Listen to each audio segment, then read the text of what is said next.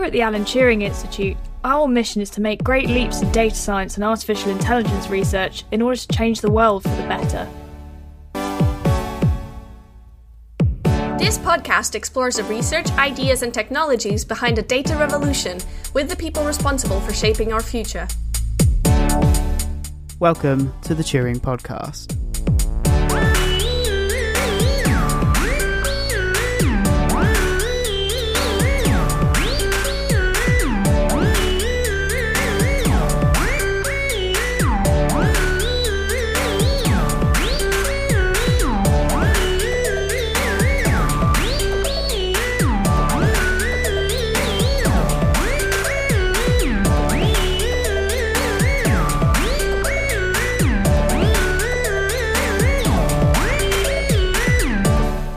Hello everyone, and welcome to another episode of the Turing Podcast. I'm your co-host Ed Cowstry, and I'm here with the full podcast team today.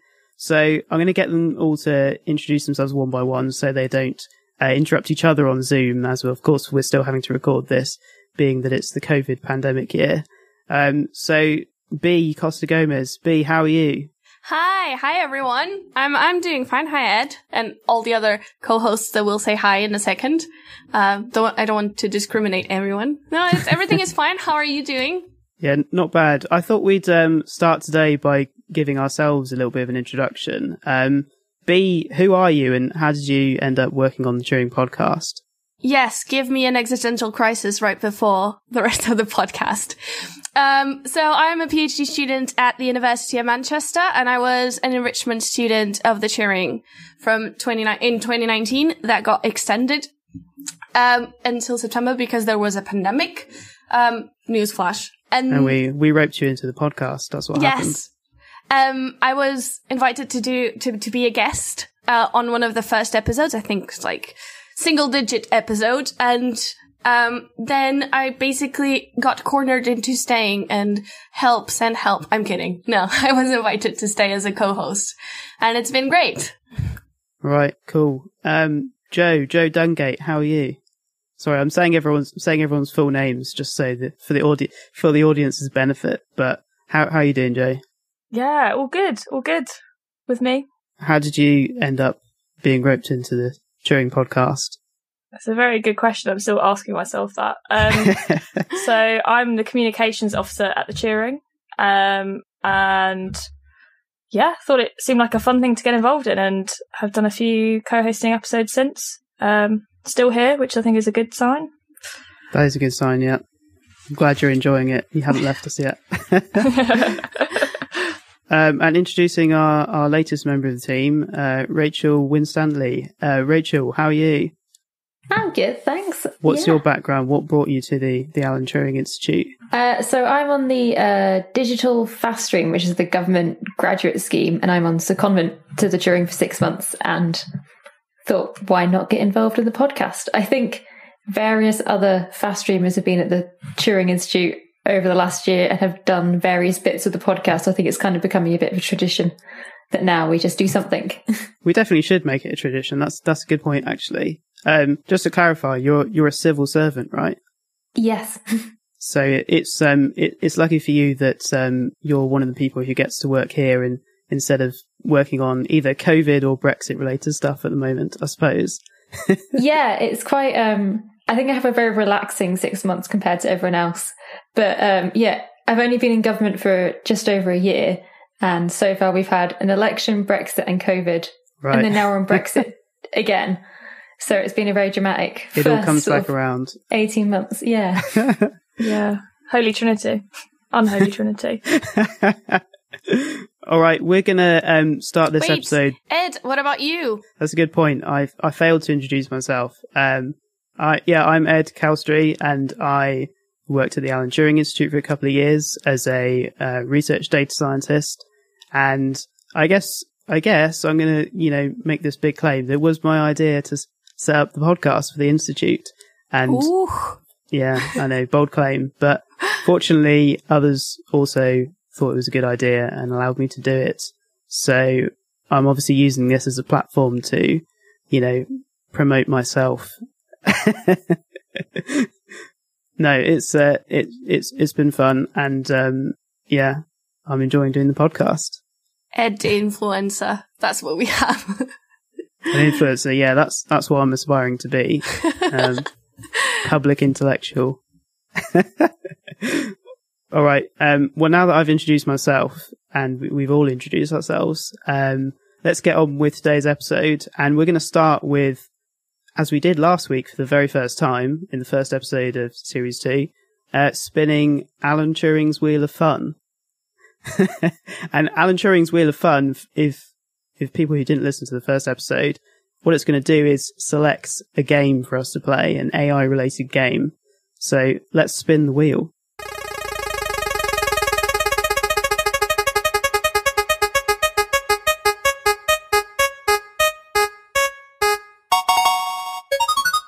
And the game that's been selected today is Have AI Got News for You?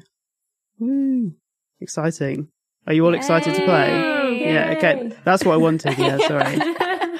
Cue canned laughter.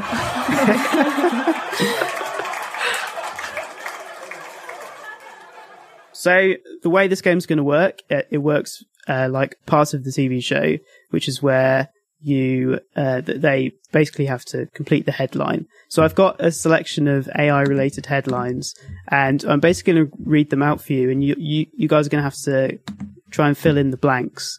I think this is going to be a team effort, but we'll see how this goes. So the first headline is, and this is a headline from New Scientist: Google's AI can keep blank flying for over 300 days in a row. So fill in the blanks. Google's AI can keep blank flying for over 300 days in a row. Give us your best guesses. Okay. We need to think about things that fly. So, I don't know. I thought it was a drone. My first thought was a drone. That's a good guess, yeah. Drone. Aeroplane. Mm-hmm. You're in the right ballpark, guessing that it's something that can fly, given that it's... Wow, we really narrowed that one down. Yeah. I'm going to push you in the direction of something that requires less input to fly. So it does it a bit more of its own accord. Although I suppose in this case it's using an AI to help it, but... Okay, so... Ooh, maybe it's Google, right? So the weather balloons that they had, that would be nice. That's a very good guess, and I think I'm going to give you the point for that, B, because the answer is loon balloons. AI can keep loon balloons flying for over 300 days in a row. And loon balloons are apparently a network of stratospheric balloons designed to bring internet connectivity to rural and remote communities worldwide. So, well done, B. Okay, after having said that it was a group effort, I'm now going to change my mind and say, introduce a bit of competition here and give the first point to B. So, Oh. No, yeah. we all get a point. This we have equality here. We all get a point. I want to hear some guesses from Rachel and Joe on the next one. So let's go for it. Okay. So the next article is from the Daily Mail, and this is a 3-part one. So there's 3 blanks in this one, and the headline is AI will blank scientists rather than blank blank, says expert. I'll read it again. AI will blank scientists rather than blank blank, says expert. Oh, you know what? This one does ring a bell, and I cannot remember it. Is it will help scientists rather than replace them? Rachel, I'm absolutely going to give you the point for that. It's not the exact wording, but the answer is AI will empower scientists rather than replacement them, says expert. And I was hoping one of the blanks would be a curse word. Yeah, I mean, that went through my brain. I just went, probably not going to say that word. No, I'm afraid this is a family-friendly podcast, so yeah, there are no curse words. So that story's all about the recent DeepMind protein folding story, which in fact we'll be hearing more about later in this episode. But for now, let's go to the next headline to guess. So. Headline number 3, this is from The Times. German university fears AI takeover could blank. German university fears AI takeover could blank. Rule the world. That's my guess. Rule the world. Okay. Stop progress. Okay. Joe, I'm not quite going to give you that, but you're definitely in the right ballpark there. Takeover? No, that's further away. Colder. So I tell you what I should have said is that it is 2 words actually. So it's German university fears AI takeover could blank blank. I should know this. I do a news roundup every week. Yeah.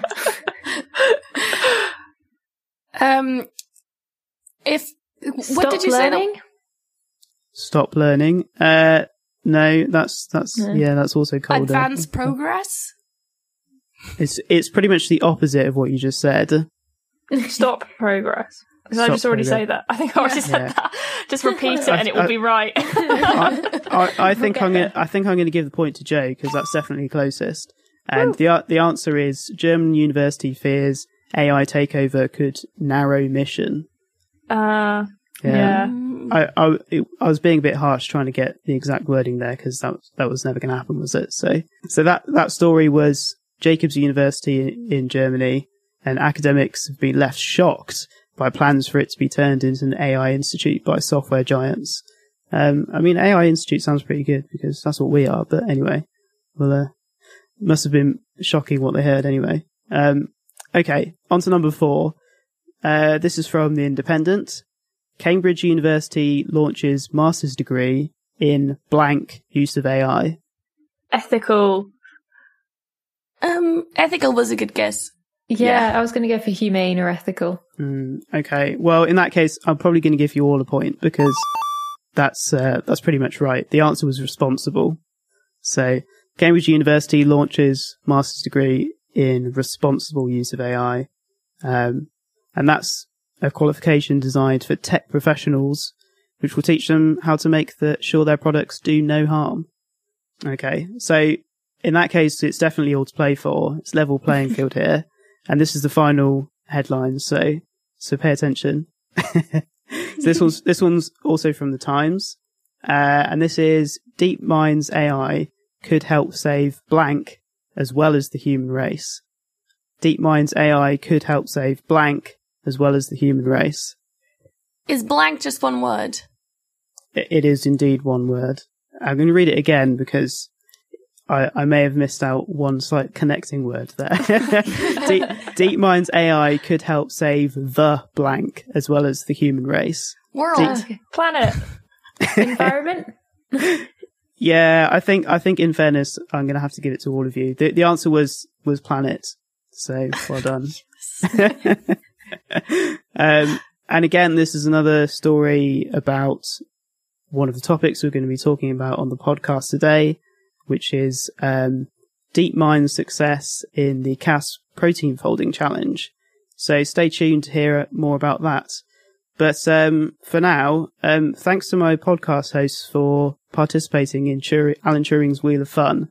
How do we think that went today? Thank you for organizing the topics for us, and I think it was quite nice. Maybe we should make it a competition next time.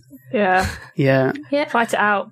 But it sort of was. You all. It was a draw today. So well done, everyone.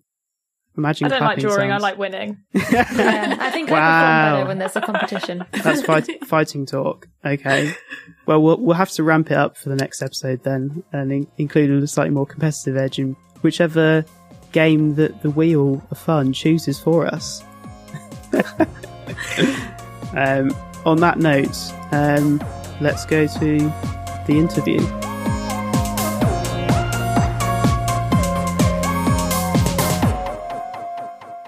Hello everyone. Today we're joined by Professor Tim Hubbard, who is the head of the Department of Medical and Molecular Genetics at King's College London and Associate Director of Health Data Research UK in London, as well as being the head of genome analysis at Genomics England. Tim, welcome to the podcast. Thanks very much. Nice to be here.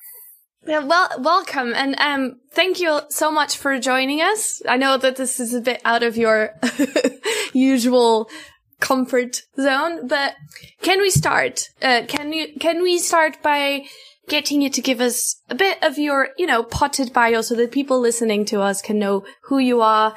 Like, we'll talk a bit later about what's going on Genomics England and HDR UK, which is Health Data Research UK. But what was your involvement in the original Human Genome Project, and what brought you to where you are today? So I was actually a structural biologist for quite a few years, working on prediction problems and structural databases. But I was looking for a group leader position, and I was in Cambridge, and Sanger Institute was advertising. And, so I got recruited, and they said, but maybe you'd like this slightly more senior position. And it would just involve looking after the analysis of the human genome, and it won't take up any of your time. And I never did structural biology ever since then. I was going to say, it's famous last words. Exactly. That was 97. And of course, that was just before things really got scaled up. And so, so we sequenced a third of the human genome at Sanger, had the draft sequence in 2000, publication in 2001. And then a lot of work on analysis, and particularly the GenCode project, which is working out where all the human genes are. And that project's still going on at the European Bioinformatics Institute. It moved from Sanger, and it is the reference gene set pretty much worldwide. It was a big project that I'm sure many of our listeners would have heard of, at least in passing, the Human Genome Project. And I was going to ask you, but that you did mention how long it was. 2000, right? That's 2000, yeah. Yeah, so it's a long time ago for someone like me, but I won't embarrass you or any of our older listeners. But yeah, it seems like a long time ago. The world of biology's changed a lot since then, I'd say. B and I have both, although we're at Turing, it's an AI and Data Science Institute. We're both biologists by training as well, so we're very familiar with all of that. But before we dive into some of the other stuff that you've been working on more recently, can you just expand a bit? What was the purpose of the Human Genome Project, and how did it pave the way for the modern world of biology we're in now? So this is really genomics, that every organism has a genome, and that's essentially the blueprint of how that organism is put together. It's DNA. It contains, the genes, and those are read and turned into proteins and, manufacture everything in the cell. It was the scale up of sequencing that enabled us to start sequencing whole genomes, progressively larger and larger ones, culminating in the human genome in 2000. But actually, there was another change which happened a few years after that, which was the change in sequencing technology, because the first human genome was very, very expensive. And in fact, at the time, we didn't think we'd be able to sequence that many types of genomes because of the cost. Then next generation sequencing came along. This is basically massively parallel. Another technology that was developed in the UK, in Cambridge, although it was bought by Illumina in the States. But essentially the price dropped 1 million-fold, and the speed, you had thousands of people working around the world sequencing the first human genome. It's now a run on a single machine for about 27 hours to sequence your genome, any individual's genome. And so that's meant not only can we start sequencing lots of humans and in the health service, and that's what Genomics England's doing, but you can also sequence anything. Any organism. The Sanger Institute's trying to sequence, all of life in the UK, different organisms. And you can do investigations at the level of what's going on in this cell right now, individual single cell sequencing, simply because it's just so cheap to sequence everything in a particular sample. So that's what's really changed things. Actually, it's the price drop. And that's led to big data biology, really. I was just going to add that it was not just biology that got changed. It affected a lot of people's lives and things by, for example, DNA analysis of people that have committed crimes and things in comparison. And so that has allowed, innocent people from being, released or convicted and stuff. So just an idea of how impactful. Yeah. So with the sequencing, there was a possibility to compare. And so you start having a lot more. Right. You also have the rapid sequencers nowadays, with sequencing like the COVID virus genome, and it was a big thing in Ebola as well, the outbreak. So the technology's come a long way, and it puts Moore's law, for listeners who are familiar with that, it puts it to shame really, because I think Moore's law is transistor size or halves every computing power, I think. Computing power goes up every unit. Well, it's exponential, but doubles every 18 months, roughly, I think was the number. But this Fantastic. Is way above this. Yes. I mean, basically, I think as a technology, it's the biggest change, drop in cost and speed up of any technology. Yeah. You've made the point that I was trying to make, better than I would have done. So thanks for that. I mean, I was biology undergraduate about 10 years ago, and the next generation sequencing was just becoming a big thing then, I think. But yeah, we're in a different world now. Whilst we're on the topic of structural biology and the developments that have been made, there's a really big news topic that I think we need to discuss, which is the recent breakthrough of AlphaFold, DeepMind's solution to the protein structure prediction challenge. So, Tim, can you tell us a bit why this particular challenge has been considered so important to solve, and why DeepMind's result has been in the news in the last few weeks? So, this is what I was working on before I got into genomics, really, and a gene is a protein. Gene codes for a protein. It's a sequence, a linear sequence of amino acids. We've known how to convert between base 4, which is the genome, to base 20, which is 20 amino acids making up protein sequences. And we've known for 50 years that these strings fold themselves up into a unique three-dimensional shape depending on their sequence. So you look at that and you think, well, you should be able to work out how that happens, what the shape should be, but it's turned out to be very difficult. So difficult, in fact, that there's been a competition running every 2 years for the last 25 years called CASP, which basically evaluates methods in a blind test setting. And I was one of the organizers for that for the first 10 years, pretty much. And so there's been progressive progress, but it was certainly far from solved until this year. So DeepMind started competing the previous CASP in 2018, and they beat everybody else, but they certainly didn't solve the problem. You were getting rough structures. But this time round, they've produced most of their predictions are almost indistinguishable from experiment. So, good enough. I mean, so good that you can use them for investigating drug interactions, that kind of thing. So there's still some corner cases in this, but rather like having the first human genome, I think we can end up having the first structural proteome, where we've got all the structures of the human genome and any other organism, rather than just the few we have now. It's probably around, I don't know, I looked it up, it's about 18% of the human genome of the sequences of proteins that actually have a structure right now. And that's despite massive investments around the world doing large-scale structure determination. Structure determination is very difficult. It takes years sometimes, trying to find a way of crystallizing, purifying the protein, various other techniques more recently. There are very large structures which are even more difficult. So this looks like you'll be able to do it systematically. So it's really a big, big event. And I think you can look at, people look for, we have the human genome.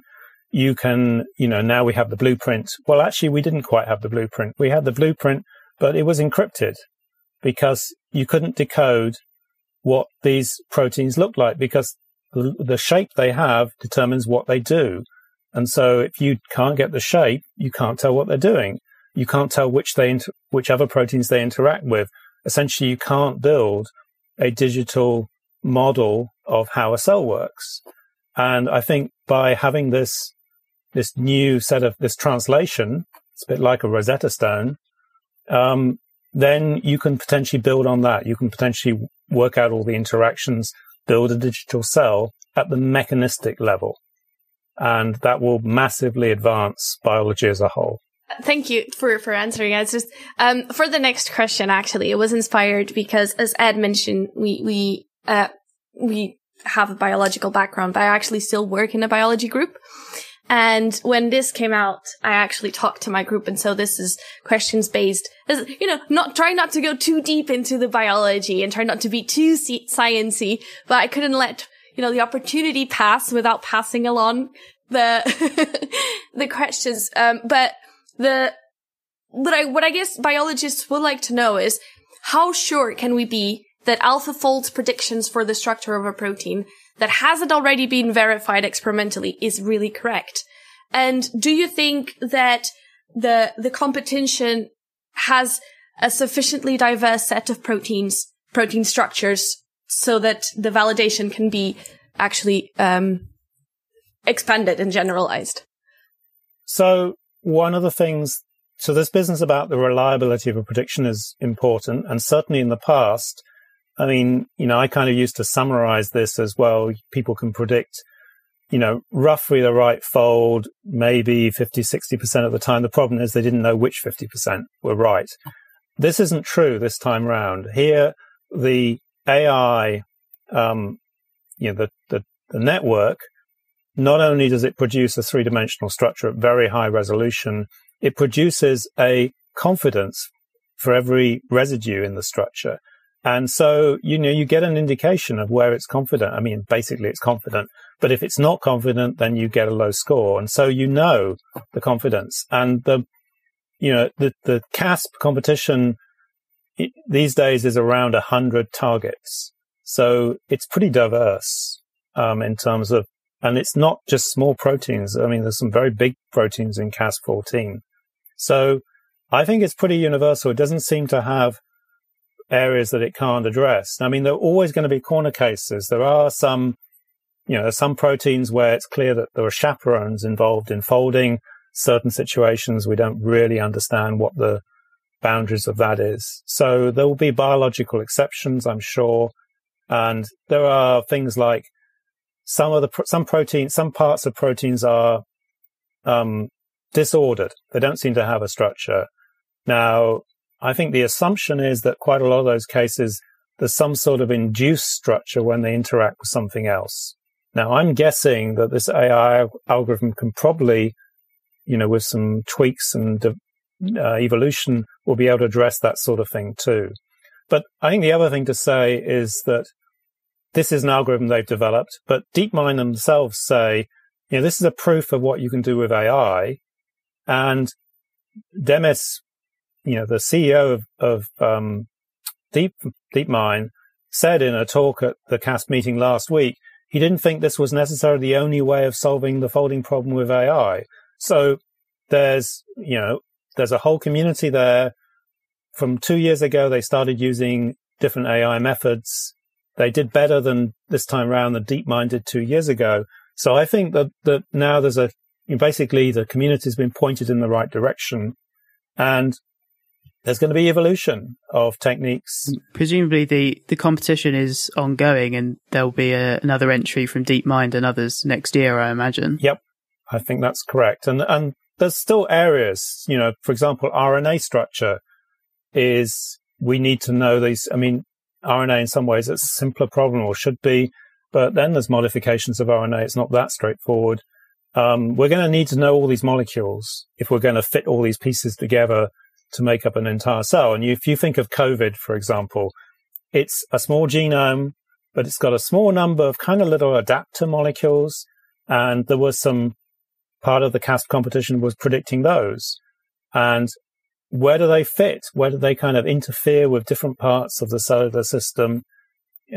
They're exactly where they fit with, that's a potential thing to do if you can work out the interactions. Yeah, I think it's interesting you mentioned the potential application to COVID-related stuff. I think that's what's missing from a lot of the way the media is reporting the story at the moment, is that it's like, wow, this amazing breakthrough. Quite difficult thing to explain to the public why protein folding is an interesting or important topic. I think the key thing to focus on is, what are the potential applications of this? So just to recap, so as we described at the beginning, like, we've been in the sort of era of genomics for the last 20 years since the Human Genome Project. Nowadays, it's really easy and cheap to sequence genes, which is just lengths of DNA. But as you described, that's only really the encrypted blueprint for what's really going on in the cell, which is all of the proteins. And so now, from those DNA sequences, we already can work out the protein sequence very easily, but we can't work out very easily the protein structure without experimentally looking at it with X-ray crystallography. And that's where this competition's come in to find a computational way of doing that. And the news story there, therefore, is that DeepMind have found a really good computational, or in scare quotes, AI way of doing that. And that sounds amazing, but what are the potential benefits of that? How could it revolutionize biology further? So I think that probably takes me to Genomics England, because the whole idea is whole genome sequencing's got really cheap, and it's actually realistically to use it as part of clinical care. Now, what can you do with that? Problem is, we don't understand the genome very well, partly because of this problem of protein folding. But there is a subset of conditions, rare diseases and cancers, where you're looking for a single change, in the case of rare disease, that might explain a condition. And so Genomics England, which did the 100,000 Genomes Project in the NHS and is now becoming a permanent entity because it's morphing into the Genome Medicine Service as now. So there will be 500,000 people sequenced for clinical care in the next 5 years. But it's targeted on certain conditions. That people are not being sequenced to predict what's wrong with them. It's the case of, if you are ill with one of these conditions, and we haven't got a diagnosis for you, then you're eligible to be sequenced, because there's more chance of us getting a diagnosis. Now, still, after doing a whole genome, we still can't interpret most of those cases. So there's a huge number where, there's basically every genome has around 4 million differences out of 3 billion. Which of those 4 million explains the condition?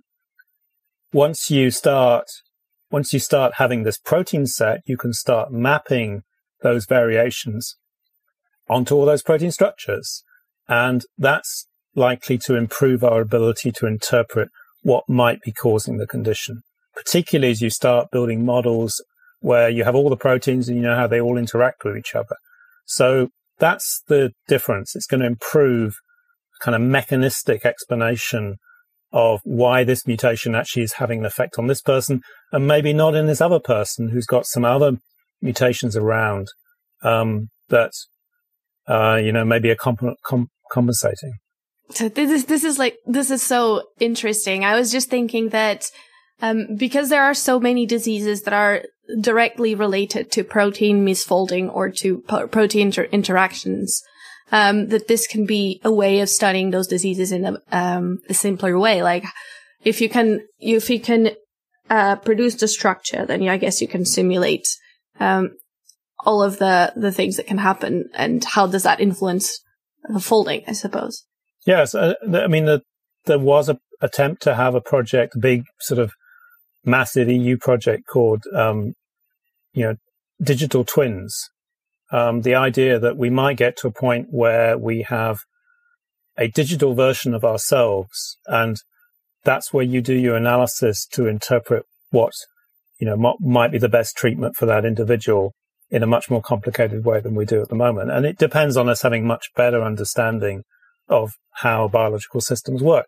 But I think that the sort of, the block to that has been removed now, and we can now make it's a potential jump. It was a jump having the human genome. It was a huge jump being able to collect data with next generation sequencing. This is unblocking another bit of science that was, limiting what we could do. And of course, it takes us into a big data world with AI, where it's clear that AI can do things just as it can play better chess and better Go. It can also do things that, in this case, where we really had not solved this problem, despite the collective effort of scientists around the world for 50 years. Well, I must say that up until now, I mean, it depends what counts as AI, but certainly a lot of people in the public will have seen things that Google and by extension DeepMind are doing as, that's what AI is at the moment. And the examples up until now had been pretty cool, but they'd been games, so they hadn't been real world problems. They'd been, making a chess AI, making a Go AI, making a StarCraft AI. Those are the examples that I've heard of. But what do you mean that's not a real problem? Fair enough. These are important things to solve. Well, actually, you could argue, I mean, they're taking the fun out of it, whereas protein folding, like, people don't want to do that. They just want to get on and solve the disease, right? So well, actually, there has been a game around protein folding where people have been playing games which in fact Demis said inspired him partly around getting interested in this. And also, he said also the fact that there was a framework for testing who's made progress was a key thing as well. I mean, the CASP competition, this idea of having an evaluation framework, it's kind of part of reproducible science. How do you measure if algorithms are working and assess them against each other? It's quite a big effort, actually. I mean, it's had a lot of funding from the NIH. There's around 60,000 predictions every CASP every 2 years. And of course, they all have to be evaluated. So quite a large industrial process handling the predictions. Well, when you say evaluated, so at the moment, the training data, I suppose, that the AI is using is the protein structures that have already been evaluated by these manual methods of X-ray crystallography or whatever else they use. But I guess one of the things we sort of picked up on earlier, which you've just highlighted there, is there, like, even if the software version, even if DeepMind's AI can now predict a protein structure to, a high likelihood of being correct, it's still going to have to be experimentally verified in any sort of use case, like if it goes into a medicine or something. Well, I don't think so. I think we're going to get to a point where it's clear proteins fold by themselves. It's clear that there's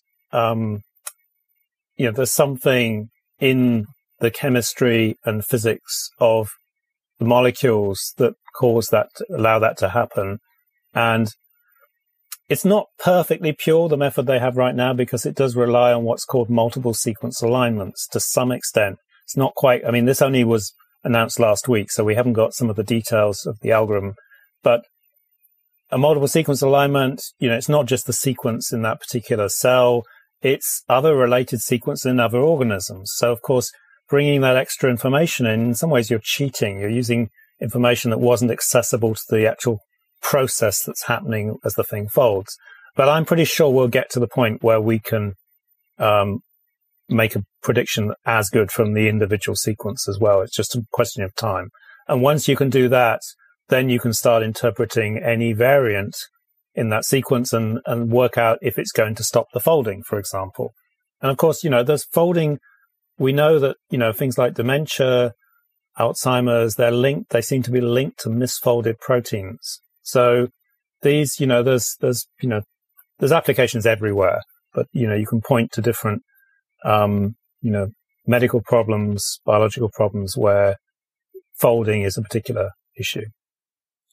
So that's interesting that there are clearly diseases which are known to be protein misfolding problems and so forth. Understanding how protein folding actually works is definitely going to give people ideas on how to solve those problems. I was really interested by a phrase you used earlier, which I think you were talking about some EU projects. You used the words digital twins, and at the Alan Turing Institute, we've got a lot of projects which go under that name, but but rather than being biology related, they're engineering related problems. So we had one podcast episode earlier talking about one of these, and it was creating a digital twin of like a steel bridge. The digital twin was the computational version of it, basically a computer model. But it was related to the real one because it had, input from the sensors on the real physical bridge. But what it sounded like you were saying is that something almost comparable for that is envisioned when we get further down the line of really understanding how different proteins interact in cells by building a digital twin of a real person or a real cell. So is that something that you see as being like a milestone that will be reached in the next decade or something? Or I think it depends on what level you do it at. We remember a human being, it's about 37 trillion cells. Right. All of those cells, we don't know how many cell types there are. We've only really understood how important epigenetics is in the last, 10, 15 years. The ENCODE project was something that came after the Human Genome Project in trying to annotate the genome and seeing how, the DNA isn't any different, but the modifications of the wrapping in the cell packaging are different. And there are modifications of methylation, and those kind of fix a cell type's properties. So, a blood cell knows it's a blood cell and keeps on making more blood cells that are the same without having this expensive regulation structure. So we're a long way off building a model which can even model at the sort of molecular level, even simple things. I mean, we can't actually work out how where the genes are directly. We do that by collecting external data and mapping it onto the genome, because we can't build a system of all the proteins that are involved in the process of finding the start of a gene and splicing and everything else. Those are big machinery, and we haven't been able to put that together. But there's a chance we can start on that process now. So I think some of the cellular systems, we're going to start being able to build really molecular models, and a lot of understanding will come out of that, because a lot of diseases are molecular defects. That's really interesting. I just want to make a point for our potentially non-scientist listeners that what we're always doing in science is creating models. So the point you made about the level of detail is really important, because we can't have the maximum level of detail, which is to the atomic or subatomic level, and understand everything, because that would be simulating the entire universe, and that's far too hard, maybe impossible. But the point is, you don't have to have a model that's at that level of granularity, that detailed, to have interesting and informative insights into how the real world actually works. And in this case, how, people's cells actually work in a way that's informative to medicine. And so that really takes you to the kind of Health Data Research UK world, where humans are very complicated. We have a large number of cohorts, research cohorts, where people have volunteered to, be examined, have their data collected. But that probably is not enough data. So what you'd ideally like to do is to do that over whole health systems. Look at all, because, volunteers, that's going to be a certain subset of people that are prepared to volunteer rather than everybody in the population. The problem then, of course, is privacy of data, because volunteers are one thing. The whole population, they're concerned about their data, and we've seen that with various issues in the UK around data privacy. And so actually one of the things at HDR UK is, can you construct a framework to make it easier for researchers to discover what data sets there are and to securely run algorithms on that data in what we're calling trusted research environments, where data doesn't move, it stays there. And you bring the algorithms to the data, and the only thing that goes out are summaries, which aren't identifiable to anybody, but are, research results. And so you have to do that for genomics because there's nothing you can do to anonymize a genome. A genome, you need every bit of information to try and interpret it. So Genomics England has built such a thing, and that's what we use for doing research analysis on top of all those genomes, partly to try and explain the ones that we didn't get interpretations for, but also to enhance understanding. And there's around 1,000 researchers actively logging into that system, running our algorithms inside this secure setting. But the plan with Health Data Research UK is to do that much more generally across health records data, population health data. There's projects at various sort of levels, but there's something called the Health Data Research Alliance, which is trying to bring all of those data owners at least into a common framework, so you can start doing analysis in these different environments and aggregate the results together. You don't move any of the data itself. You try and set up a system where you can federate between trusted environments. And there's been engagement with public and patients around that. And it seems people are much more relaxed if there's proper oversight, if there's patient representation involved in the review of projects that carried out, and there's transparency. It says a lot about our society if there's not a lot of people volunteering their DNA for science, but then they have like, ooh, am I 1% in any of any ancestors? So that does say that maybe to make it as a test. Say, volunteer and we'll tell you if you are, 10% hamster. You're suggesting that people are more willing to give up their DNA to private companies who will give them a dodgy readout of what race or ethnicity they are compared to an NHS-related health data project. Is that what you're suggesting? That's it. I'm just saying, right? We all know someone that would much quicker go for I'm gonna see if I'm 10% rabbit than if I or help research. So. Well, that is an interesting point. I mean, that there obviously are a lot of valid privacy concerns around sharing patient data, whether it's on illnesses that people have had, NHS hospital data, or of course genomics, genetic data. And you were just talking a bit there about Health Data Research UK. So I don't know if, can you tell us any more about what's going on? You mentioned the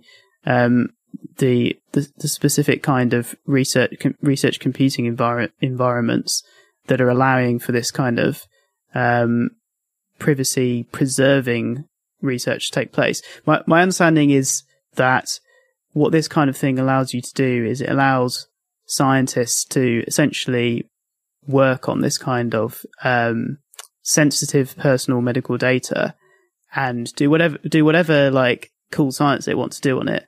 But the point is it's in a kind of computing environment that's not exposed to the internet. It can't be hacked into. It can't be, the people involved in it can't easily, share stuff out of it. What are the other sorts of things that enable that kind of research to take place safely? So, there are other things about, firstly, the data, even if it's in the secure environment, is all de-identified. So you can't work out automatically who somebody is. And because you control who can log in, they've all had to sign legal agreements saying they're not going to try and re-identify anybody. And some issues where data has been anonymized data has been outside and some people have tried to re-identify. Normally you need external data for that. So by controlling data that goes in as well, you put additional controls on what happens. And then, of course, you also have oversight. People have to propose what projects they're going to do. So those have to be viewed and vetted by access control committees too. So there's quite a lot of wrapping around researchers. So a lot of it's around confidence and transparency. So, Genomics England has a large participant panel who, are updated about what's going on and are on these committees. And there's lay summaries of the projects that are being carried out inside the environment, both academic ones and company ones as well, because companies can do exactly the same thing. They can come and do analytics to look for targets for new drugs, for example, but they follow exactly the same rules. They can't take the data away. They can only export summaries. Is that kind of approach, both in terms of the software that enables it and the rules you mentioned, is that something that sort of Health Data Research UK is pioneering? And is it going to become? I can imagine it's going to become much more of a thing, much more frequently a used approach as we enter an even bigger world of health data, whether it's proteomics, as we discussed, coming out of DeepMind or whatever else it may be. There's going to be more big data sets in the future. Yeah, so I think that is part of the point, that data sets got very large, and so it's actually quite hard to move these data sets around, even if you were allowed to. And similarly, computing has evolved, so it's easier to put your algorithm into a container and move that container to the place where the data is and run it there. So this is an evolution of computing standards. And storage costs for very large data sets, it's expensive. You actually don't want to have lots of different universities or companies all having to build very big storage facilities to hold data that maybe they're only going to analyze a small number of times. It's much more efficient to have it in a single place, and then you can do the security very carefully. And you can also extend this into the cloud, because the cloud providers have worked out how to do security where everything's encrypted and they can't look at the data either, because you, as the controller of the data, hold the keys. So the security, 5 years ago, this probably wouldn't have been possible, but the security design has now sufficiently advanced where that's possible. And then that means that if you want to do some very sophisticated AI, for example, involving a lot of computers, you can actually do that in this sort of secure cloud framework. So Health Data Research UK is certainly, trying to coordinate and lead on the standardization. And so, in fact, we've published a green paper on trusted research environments. And that's, the word TREs actually is being mentioned by quite a lot of different groups. NHS England, NHS Digital has been setting up a TRE as a way of, allowing analysis across some of their summary health data sets in a secure way.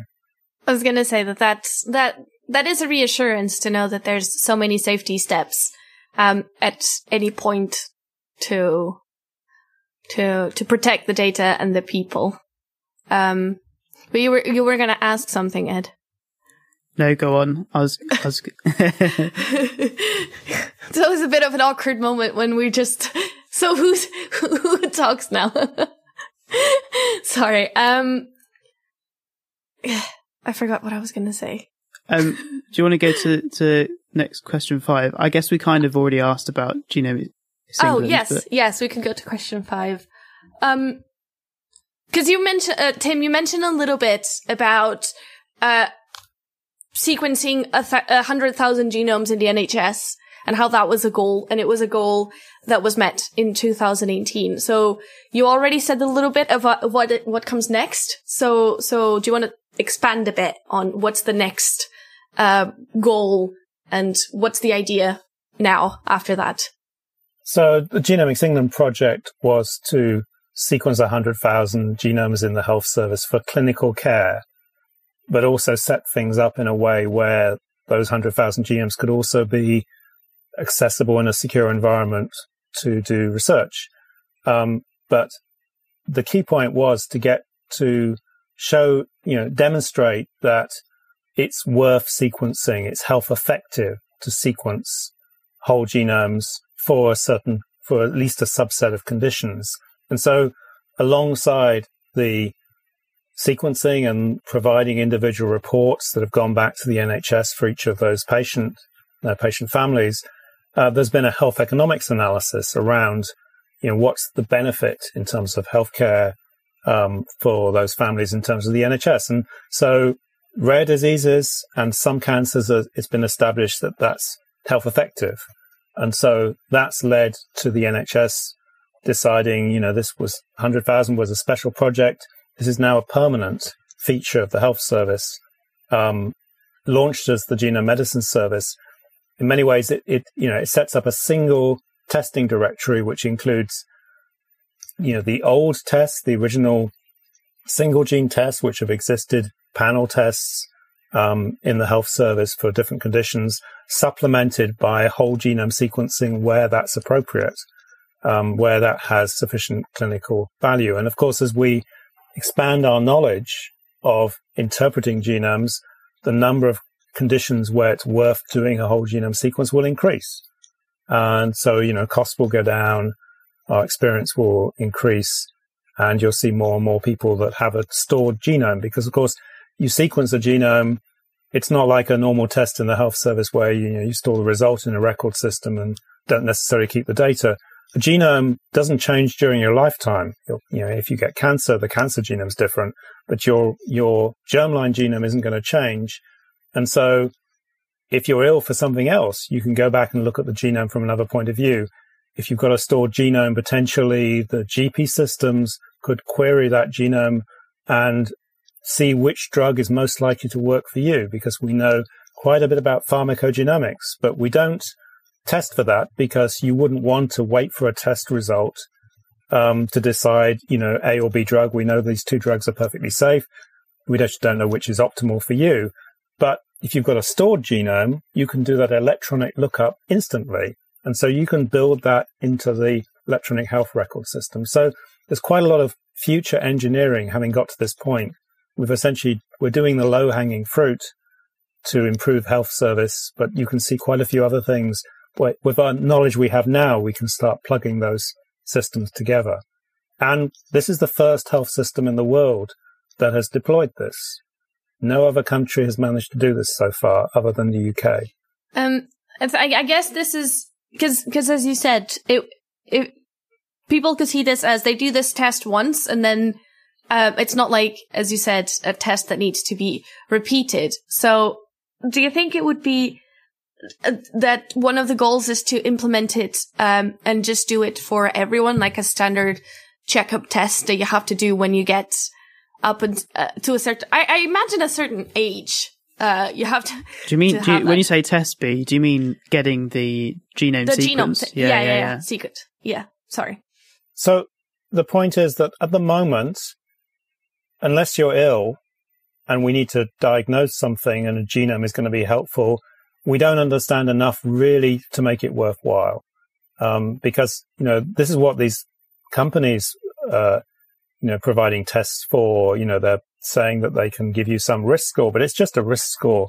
And we don't understand enough in most cases for that really to help your health. So at the moment, it's just being used in cases where we know it's health effective, rare diseases and some cancers. And that list will expand over time. But we can't really do prediction, basically, at the moment. Well, it's interesting you say that, though, because it seems to me like, as you said, as you sort of preempted there, that we might be able to in the future.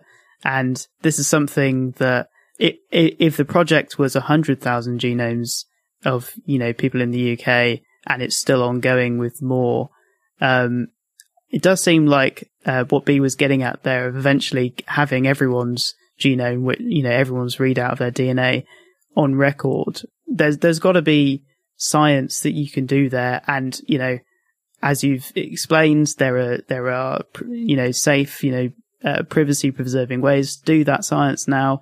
So do you not see that eventually we will get to that point where everyone has their DNA sequenced at some point? I think it's all, from a health service point of view, it's a question of, when is it health effective to do that?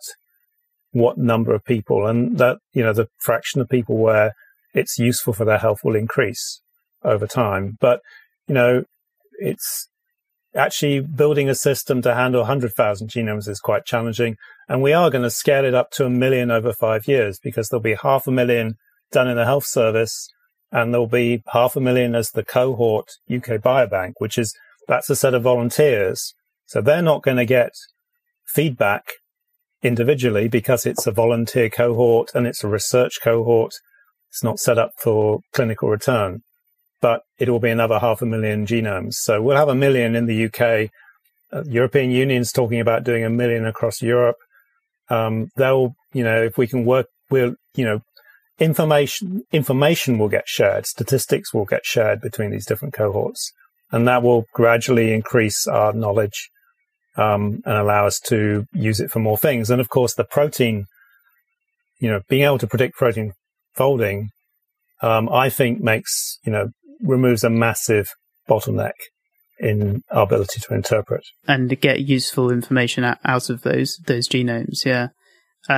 I think the way you've described it kind of makes sense, because I think what B and I were imagining, it was like, well, why not, if we know it's going to be useful in the future, why not have, everyone. Why not have a, government commitment to sequence everyone's genomes? But actually, what you're saying is to advance the number of people who are having their DNA sequence on the basis of, well, this cohort of people, it would be useful to know for this, learning about this particular disease, and so on and so forth.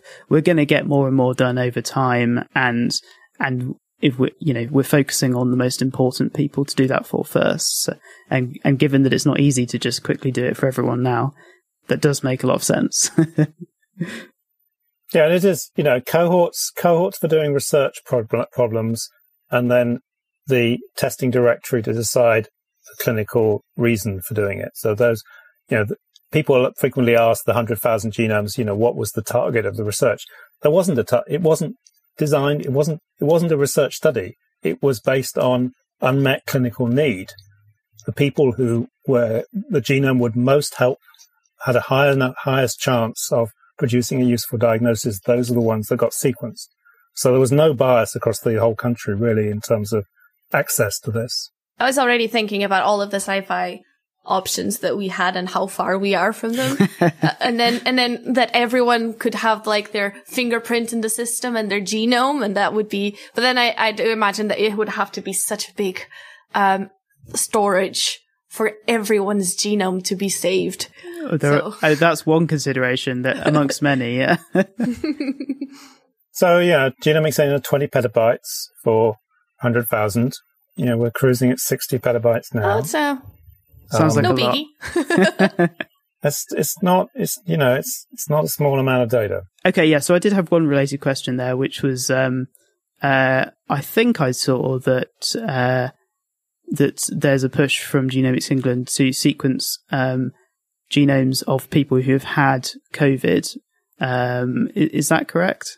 Yeah. So that's obviously COVID has changed a lot of things. That's affected Health Data Research UK. There's been a big focus about using these national data sets. In fact, this is the first use of the NHS digital trusted research environment has been around COVID. Genomics England angle, of course, is genomes. And so it's part of a national alliance based out of Edinburgh to identify those patients who were most affected by COVID, and similarly those who were infected and least affected, and then sequence both of those and do comparisons. And so that's ongoing. In fact, because of the early phase, after lockdown, the numbers went down. Actually, took a while to get enough patients, but that they're being sequenced, and the target is 35,000 whole genomes, 20,000 most affected and 15,000 least affected. And, and then that's also, the data is also being linked to international data sets, because you just need large numbers to have the statistical power to find parts of the genome that are most significant. Yeah, interesting to point out, I guess, what's being thought of here, because obviously most of our listeners will think, well, COVID-19, it's caused by a virus. So, but what we're talking about, I guess, is people's susceptibility to having, people's susceptibility to having the worst case of the disease, if they did get infected. And what you've just said there is that you're taking people who have had it, but there's one subpopulation of those people who had it really badly, and the other being ones who didn't have it badly at all, to see what the differences are. Cool. Which makes sense, because even with the protein folding even can be helpful, because what if one of the proteins folds makes someone less susceptible to have a lot of symptoms rather than just having it normally? Some difference in their protein structures allows the virus to infect better, you know. Well, so that's the spike protein, and that's been one of the CASP targets this year. In fact, there was a special subcategory of CASP, specifically for COVID. And of course, the DeepMind models have turned out to match very well because there was obviously a rush to try and do X-ray crystallography on these as well, but not all of them have been crystallized. So I think the view is that now that people should start assuming the DeepMind models are correct, in cases where there's no X-ray structure. Wow, that's a vote of confidence, definitely. And it can also help if we can assume that it's correct. It's also, imagine, let's hope not, but there's other pandemic and there's other emergency. Hopefully after this one ends and we have some years of peace. So because in that case, we wouldn't have to necessarily wait the entire time for the crystallography. We could just have a prediction and start working on solutions earlier, I suppose. Yes, exactly. So, think of all the different pathogenic organisms that are out there where pharma is looking for targets to develop drugs. And one of the big costs is frequently, where's my target? What's its structure? If you can take a genome, which of course is now very easy to sequence, and predict all the structures, you're in a much better position to then work out where are good targets. So it can revolutionize, particularly in those neglected diseases where there isn't as much money. It should really help with that. In fact, DeepMind have said that they would like to target some of those. The not so cool diseases that have less funding. Right. Well, that's important too. Just to decode some of the biology jargon that I noticed you used there. So when you're talking about targets, you're talking about the proteins that are on a disease causing virus or bacteria that drug manufacturers might want to target with the drugs they develop. So it would be the drug in some way interacts with that particular protein on the virus or bacteria. Yes, I mean, most drugs work on a protein target. Not all by any means, but it's one of the classic. So if you know the pathways within a particular organism, you try and target things that are critical to that particular organism with a drug that's going to knock some pathway out. And obviously you need the structure for that. And you can do screening, of course, high throughput screening of compounds, but it helps if you've got a structure as well. That leads me on quite nicely to the next question, which is, as well as sort of drugs for treatment, of course, one of the big things that's ongoing at the moment is all of the developments of vaccines for COVID-19. And of course, as many people will have heard in the news, not just us, people who've studied biology, people will be quite familiar with this now, that the way that vaccines also work tends to be, inducing the immune system to create antibodies, which themselves latch onto these targets, which you call them antigens. But we've got multiple vaccines that appear to be effective in preventing the disease now that have been developed by lots of different companies in different countries. Do you have any opinions about all of this at the moment? And I'd be interested to hear if you have any thoughts on the particular one that's being rolled out in the UK, which is the Pfizer vaccine, which is interesting to us as biologists because it's the first vaccine based on RNA. Do you feel generally optimistic or pessimistic about where things are going? Yeah, I think that, for example, for a long time, there have been unsuccessful attempts to develop vaccines against various things like AIDS, for example. And this time around, there's been a coordinated effort worldwide. A lot of different techniques have been applied. In some ways, actually, you could say this is a bit like CASP, a coordinated effort with lots of different people trying different approaches. And some of those have turned out to be successful in taken the science forward through this cumulative effort, this collective effort. That's an interesting thing to pick up on. So the thing that's impressed you most has been the fact that it has been a sort of a natural competition, if you will, that lots of people have risen to the challenge. I felt impressed by the global scientific community. I mean, there's not been vaccines developed this fast before, so. No, exactly. And a lot of virologists were really quite pessimistic, saying, we know this class of viruses and we haven't had much luck previously with this class.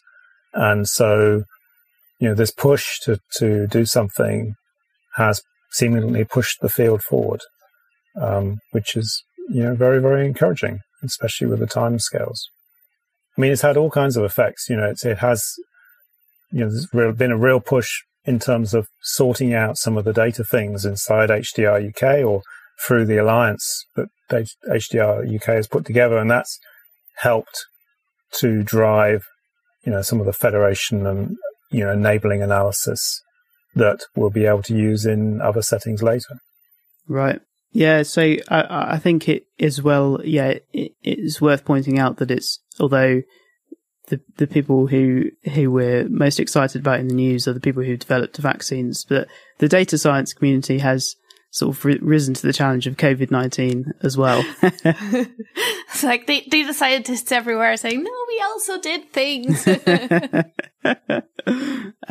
All right. Okay. So I think on that note, Tim, it's a good point to end with a bit of a bonus question, which hopefully this is more in your area of expertise than the last thing I asked. But so it's a bit of an open-ended one, but it's very relevant to everything we've been discussing so far. Just how many years or decades would you say we are from being in the era of truly personalized medicine? And I'll let you interpret that as you will. So that's what I think. I mean, that is what Genomics England's doing. It's, people are affected by genetic conditions. That's their genome has affected their health. And so one step away from that is, what other things can you do maybe preemptively? Now, it's complicated, it's a very complicated system, and then there's environment as well. It's not all genetics by any means. But there clearly is some information in there that can be useful in terms of preemptively spotting problems.